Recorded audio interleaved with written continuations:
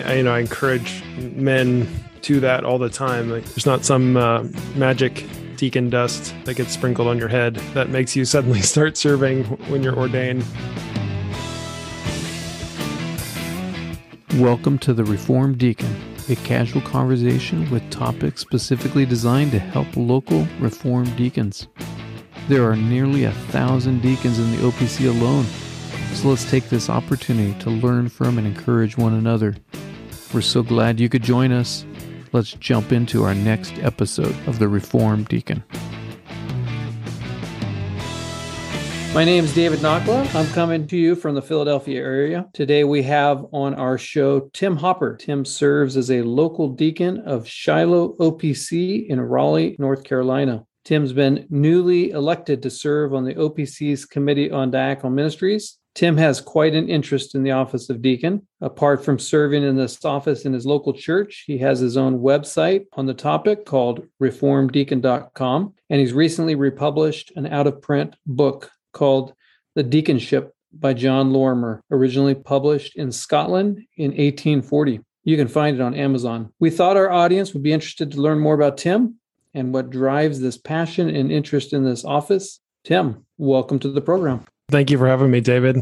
Tim, tell us about yourself, your background. What was young Tim like? Did you grow up in the church? How did you come to know the Lord? Just kind of fill it in for us. Yeah. I grew up in southern West Virginia, which is not particularly a hotbed of Presbyterianism.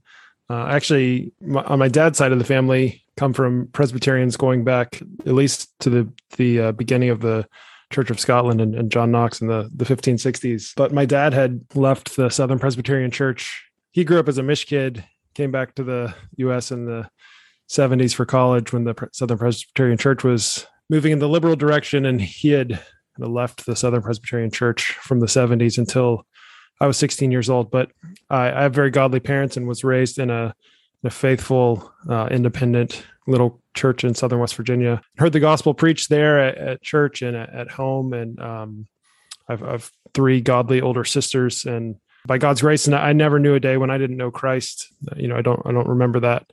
And I'm very blessed and fortunate for God's covenant faithfulness to my family and to me. And my mother didn't grow up in a believing home, but a very, very godly mother who taught us from a young age. I'm thankful for. When I was 16, we started attending an EPC church after our church had kind of faded away. And that was something of the path to me becoming reformed. And then I was in a very good, I went to Grove City College, was in a very good PCA church during my time there. And Irvon Hughes, who was my pastor, many people know that name, was a mentor to me and taught me a lot. And really just the church, it was founded out of a group that had left the United Presbyterian Church, but it was just a bunch of old farmers who were looking to be reformed, and no glitz and glam, but just faithful Christians and looking for faithful biblical worship and a church that loves the Lord and loves one another. And so the teaching was good, but there was so much instruction there for me just through the body there that I think set me off on a great path. And so basically I was in a PCA church briefly. I kind of bounced around after college and another PCA church. And then I've been in the OPC now for 12 years, briefly in Charlottesville, Virginia, and then now at Shiloh and Raleigh for 11 years. Excellent. Very exciting to hear how the Lord brought you to where you're at now. Did you have any diaconal exposure in those growing up years? I don't know that we had deacons in my church that I grew up in. Maybe we did, but I don't actually specifically remember that. My dad was basically a ruling elder there. And I guess, I remember being exposed to the deacons at the EPC church I was at. And although there, I don't know that I really knew that they did much more than kind of take care of the building. I guess this is kind of a gradual development of my own, just observing at different churches. We had the PCA church in college were very, very godly and faithful deacons, and started to get involved with in church work days and opportunities to be around them. And again, I don't know that I really thought a whole lot about their kind of behind the scenes diaconal work, but they were godly men who I certainly wanted to imitate and who I admired. So it was a good example for me. Frankly, I don't know that I really thought tons about the office of deacon until I was asked to be nominated later on. I guess I don't actually remember thinking about it a whole lot prior to that point. And what is your current daytime work, your calling? I'm a computer programmer by day, and I actually fortunate to work out of my home even pre-COVID. And I have a wife and two little boys and a third one on the way. And I'm fortunate to get to be home and have my little boys interrupt my meetings all day is one of my favorite things. And what do you, and when you're not deaconing or you're not computer programming or, shooing the kids off your laps, what do you do for fun? In that hour a week? Yeah, exactly. Yeah. I'm interested in wildlife photography, which is something I don't have a lot of opportunity for.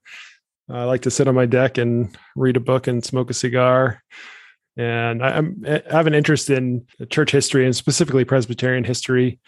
If I have that time, it might be found reading something obscure and probably seemingly boring to most people. But so when you were approached about being a deacon, and that was, what did you say, about 8 years ago? So I've been ordained now for 8.5 years. So it actually would have been about 9 years ago. And I was just finishing up grad school. And I was 25, I think, and single. And I felt like I was kind of an unusual candidate. Actually, I didn't expect. We had nominations going on, and I didn't actually expect or anticipate doing that at that point. The brother asked me to and encouraged me to do that. When you agreed to that and presumably went through some sort of training process, what surprised you about the office once you became a deacon?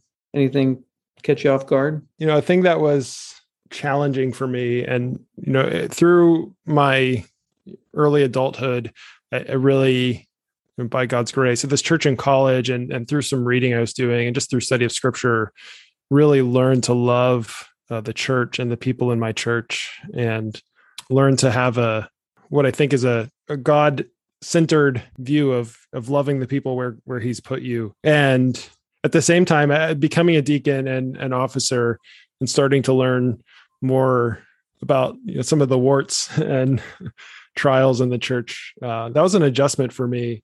As a fairly young man, I was not previously exposed to a whole lot of those things that were, sometimes can be under the surface. Maybe, for example, finding out someone in the church who you've admired from a long time has big financial needs, in part because they've been very foolish with their money, is an adjustment to learn how to think about that and to learn how to love the people that the Lord has you with, even in that time. And I think, now after 8 years, I don't necessarily think about that explicitly as much, but it is challenging in ways. And, I think causes writers have observed in the past that, deacons are able to really set a tone of peace and love in the congregation. And I think that's the starting place where we can do that. Even when you see the warts and wrinkles in your congregation, you can have the love of Christ for those people, even during that time. I love that. You've had your own podcast. You've and a website. Republished a book. Clearly, you have a passion for the office. Can you tell us what led to this passion of yours? What events or means the Lord used in your life to grow in you this love for the work of the deacon?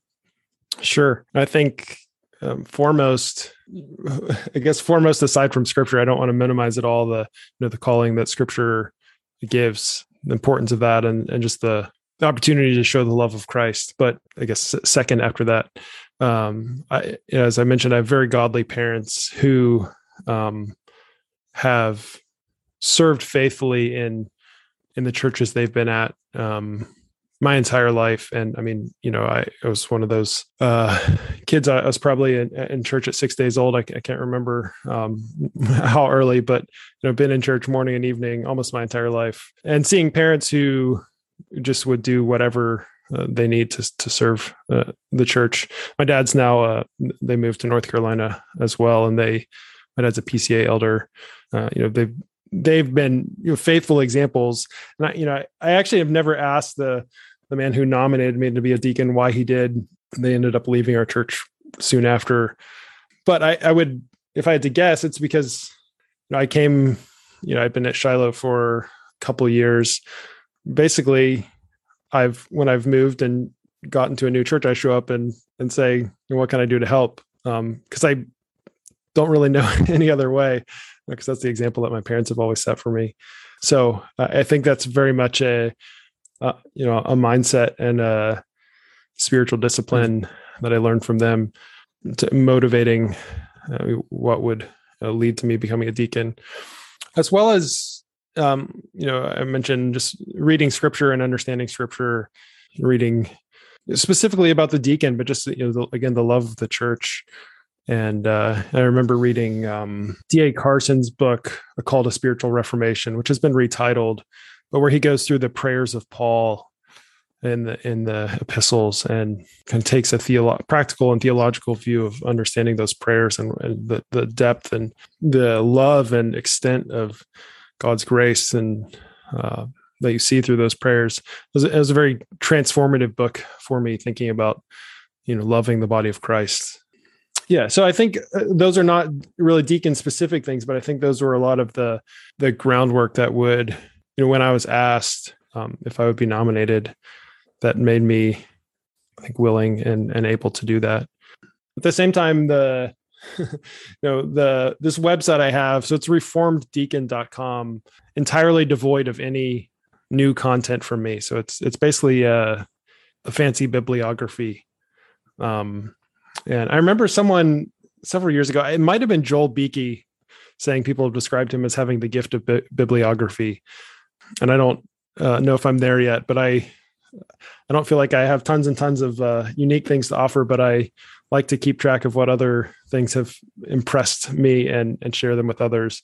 And I realized fairly early on in being a deacon that there didn't seem to be tons of resources focused on diaconal work, and specifically in our Reformed understanding of diaconal work. And for years, I had been exposed to a lot of the literature that's continually coming out on basically the work of the elder and the pastor, and shepherding the flock and that kind of thing. But there seemed to be fairly little about deacons, and I realized that I needed to learn more and grow more.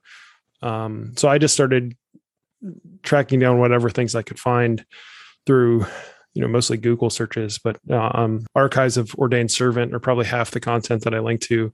And there's some good stuff there that isn't immediately obvious how to find, kind of by category for someone. And then, gradually discovering more books that were out there, and other articles.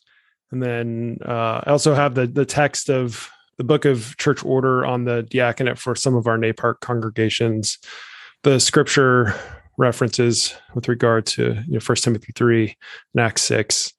And then I have them roughly categorized, things like biblical foundations or practical diaconal work. So I found that I started that really as a means for myself to keep track of things I was trying to learn and understand as I was seeking to grow as a deacon. And at some point, slapped those online as a real simple website. And then a couple of years later, I overhauled it to make it what it is now. And I pretty infrequently add anything at this point. Those materials aren't coming out terribly often. I do keep a little backlog of things. There's some older articles, like 19th century articles on the diaconate, some things I'd like to read and potentially post up there. For the most part, I post things that are what I would consider, orthodox and helpful, and post them with my recommendation. It's not just, anything that's out there and from whatever perspective.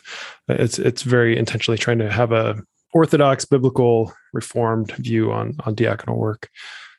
So I know that's been helpful to many, and I'm thankful for that. And if there are ways, things people see that could be helpful in other ways, I'm always happy to take feedback. I think there's a way on there to contact me. I'm looking forward to how my interest with that can overlap with work on the CDM. I actually have some ideas of maybe in the future being able to pull together some of those resources into a single package that we could share with people. So hopefully that's helpful for people. Yeah, that's great.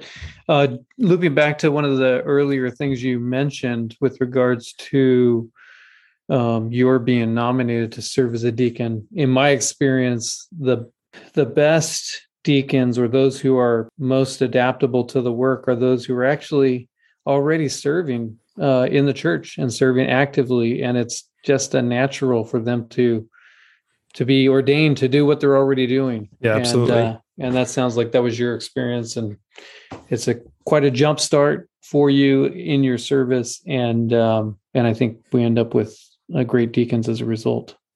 Yeah, and I encourage men to that all the time. Like, there's not some magic deacon dust that gets sprinkled on your head that makes you suddenly start serving when you're ordained. If you're not doing it now, I don't know why you'd imagine that you're suddenly going to be serving later. So this is the opportunity right now to start serving in whatever ways you're able to.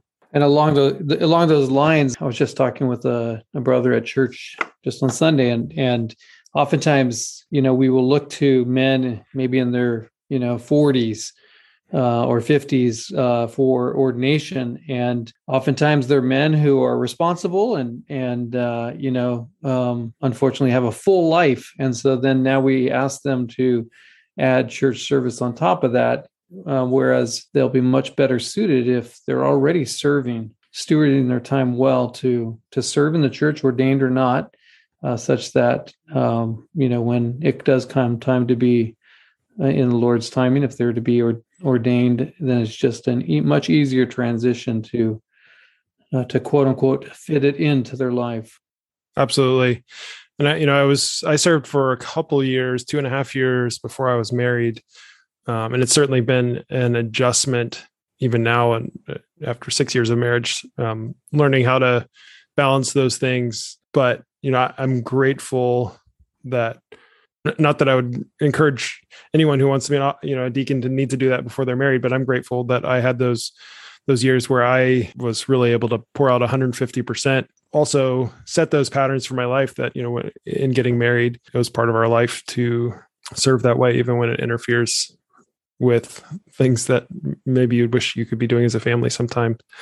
I completely agree with you. It's a good thing for young men and women as well. Not for the goal of serving, but when you're young and have time to do those things, the church is a great place to use your time and energy. Yeah, totally. Your bibliography has been super helpful. Actually, even as we were filling out our own website, opccdm.org, we've very much greatly benefited from your work and even reference your work. So I was going to ask you along those lines, maybe there's writers in our audience. Do you have any thoughts on any topics or that would be useful that are missing in the slate of books and articles that are out there? Where are the gaps that you think that we could use some writing? Yeah. I think in some ways there's a good reason that there isn't tons and tons of stuff. And that is in part the scope of our work as deacons is more limited potentially than what elders and pastors are called to. And I think the breadth of topics actually is pretty well covered. I think one of the things that's a difficult topic to write about, but is helpful, is just kind of the practical diaconal matters of things like, somebody shows up at your church asking for money or saying they need to pay for a hotel or something. How do you sit down and talk with people like that? And those are difficult situations for experienced deacons. And they're hard to write about universally. But I think that's an area that there potentially is opportunity for more. And something that's available on the CDM website is from one of the earlier diaconal summits, there were these case studies that were used. And I wasn't at that summit, but case studies to talk through different kind of scenarios and how would you deal with these scenarios. And I've commended that to people, and we've used those in our own church. That's a really good resource along those lines. And it doesn't necessarily give you all the answers. And I don't know that it would be helpful for someone to pretend they could just give you all the answers to exactly what you do in those situations. But when we were doing training, we ordained 3 new deacons last year. And when we were doing training, we got together 7 a.m. on Saturday morning for a month or two and talked through some of those. So I think that's those practical things are areas which are harder to come by, timeless resources. And there are things out there for that, certainly. But I think on the more kind of theoretical and biblical foundation side, this topic has been hashed out repeatedly, and maybe there's new things to say in new times, but the resources are out there, books and articles, and Scripture only says so much about the diaconal work, and it doesn't need repeated forever. You're serving beyond the local. You've been a member of your Presbytery Diaconal Committee. Actually, I understand that you're the chairman of your Presbytery Diaconal Committee, and now you've been elected to serve denominationally. Tell us how these other service opportunities came about, and what those opportunities are that you're involved in. Sure. Yeah. Last year I became the chairman of our local diaconate as well. And it's really only because I'm good at sending emails and scheduling meetings and keeping to an agenda. I get frustrated if someone else doesn't keep me up to date on things, so I end up just taking over and doing it. So right. Yeah. So we not long, I guess a couple of years after I became a deacon, we had a Presbytery Diaconal conference at Matthews OPC, now Resurrection OPC, in Charlotte. And that was really the first time I ever even thought about kind of diaconate beyond our own congregation, much less, regional church or denominational wide diaconal efforts. Like, it just hadn't really occurred to me much. So I was really encouraged and excited to see what our diaconal committee at the time was doing, then chaired by my now pastor, Matt Holst, who stepped down from the committee after I joined, which is maybe not a coincidence, but, and so it was very, it's just exciting to me to think about the connectional diaconal efforts throughout our presbytery. And the presbytery of the Southeast is somewhat spread out. It's difficult. We're not the presbytery of the Midwest, but we're pretty wide, and it's difficult to have those interactions, but it seemed like a good thing to me. And I left that just very energized, thinking along those lines. And then that was in the late fall. And then I guess at our spring presbytery meeting, Irvon Hughes, who had been my pastor in college, ended up, long story, but serving at Shiloh as a kind of an assistant pastor for a few years. And he was at Presbytery, and he texted me and said, "Tim, they need someone on the Presbytery Diaconal Committee. Can I nominate you?" And I said, "Sure." And so he nominated me, and I didn't realize Nathan Trice had a candidate in mind that he was hoping for, but I won the election. So I kind of got thrown into it, not with very little warning and not totally knowing what to expect. And then we had pretty significant turnover on the committee. And so that was in the spring. And then by December, we had mostly new members and needed a new chairman. So we had a meeting, and someone said, "I think it'd be good for a deacon to be a chairman." And I looked around and didn't see any other deacons. And, I said, if y'all are willing to bear with me, I've never done this before, but I'm willing to do it. So I guess I've served on that committee now for 5 years, I think. And it's just been a great blessing, serving with wonderful brothers, and an opportunity to serve our presbytery through, meeting needs financially, just through offering counsel at times. And we've encouraged our churches every time at Presbytery. Like if your deacons can call us, and we're not super deacons or expert, but we'd be happy to chat with you through our disaster response work with Mike Cloy. That's just growing and growing.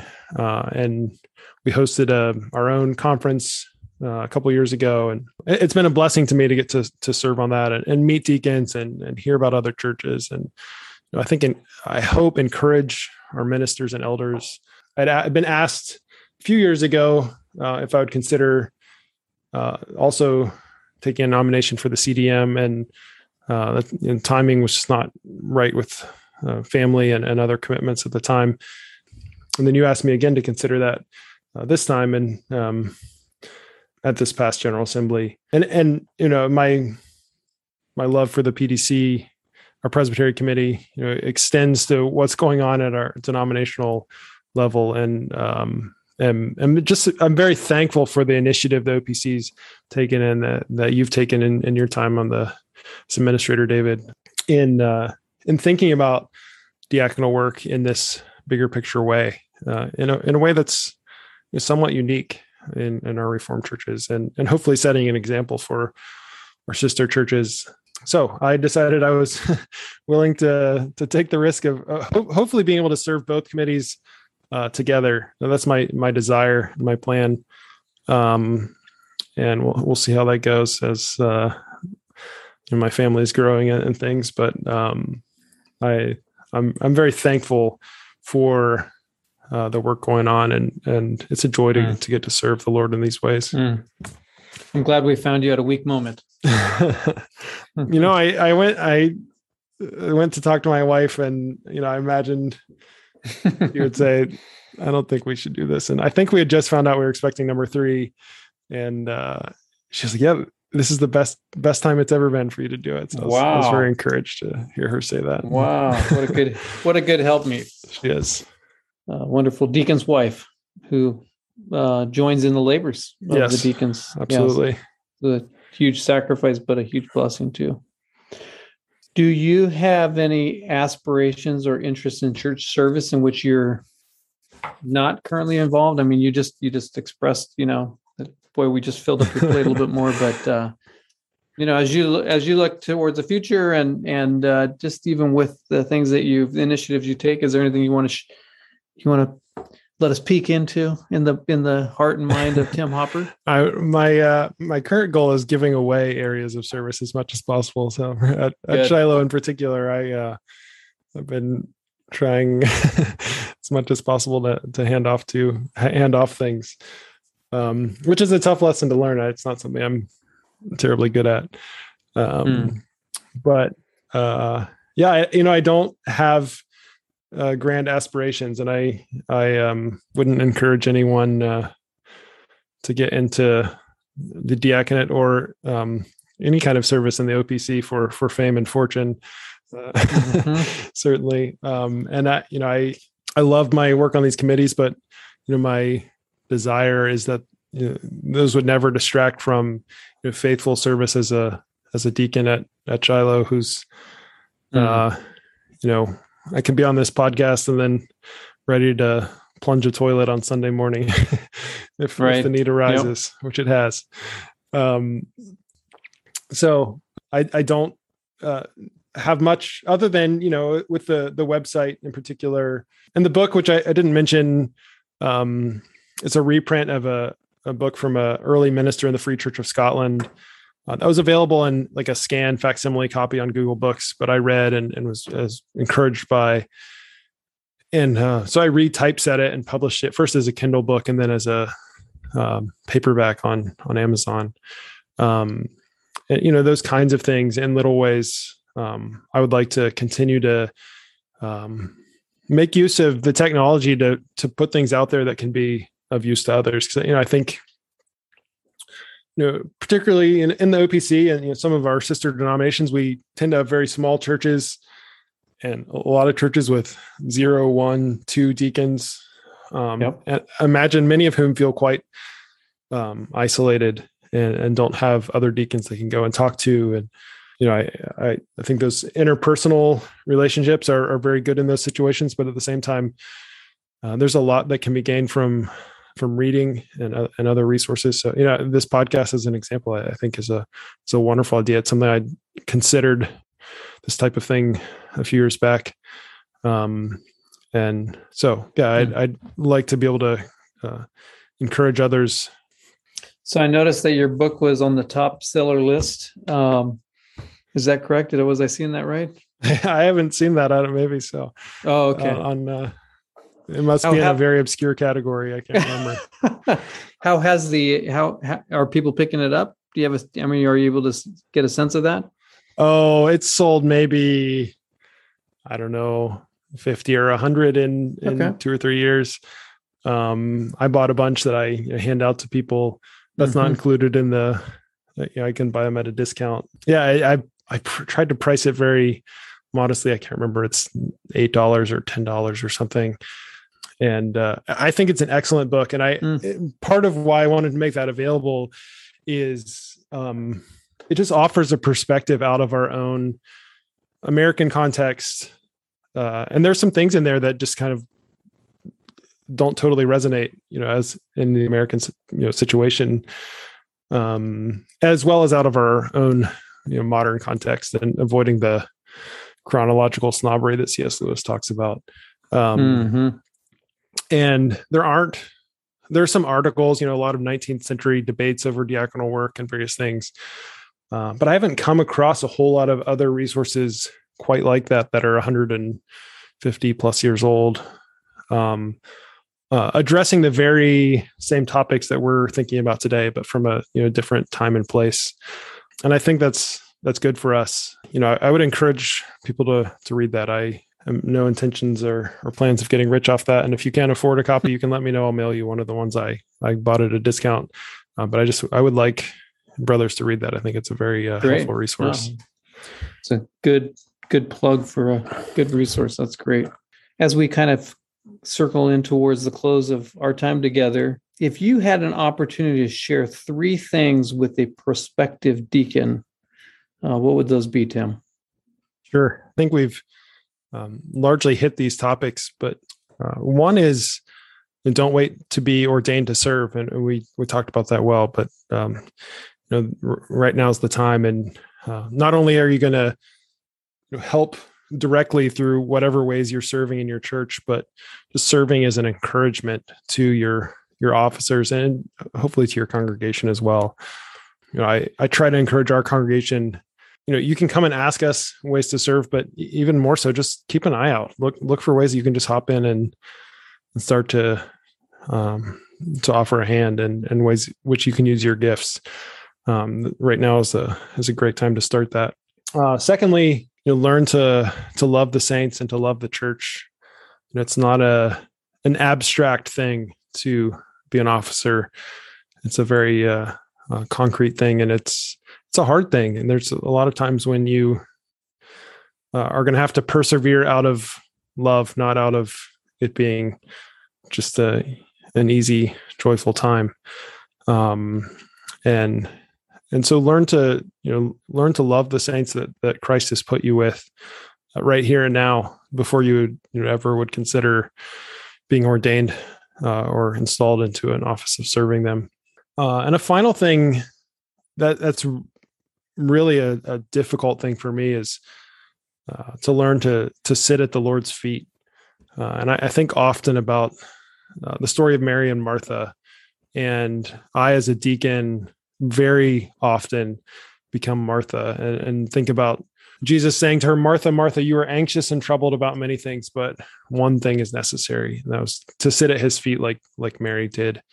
And this is a weekly struggle for me, to sit at church and think, does that microphone sound right? Is the temperature right? Should I be worried about this person who's not here for the second week in a row? What's going on out in the hall? Is this sanctuary clean enough? All these things that just kind of run through my head nonstop. And particularly, as we have corporate worship, I have to remind myself, you're anxious and troubled about many things, but one thing is necessary.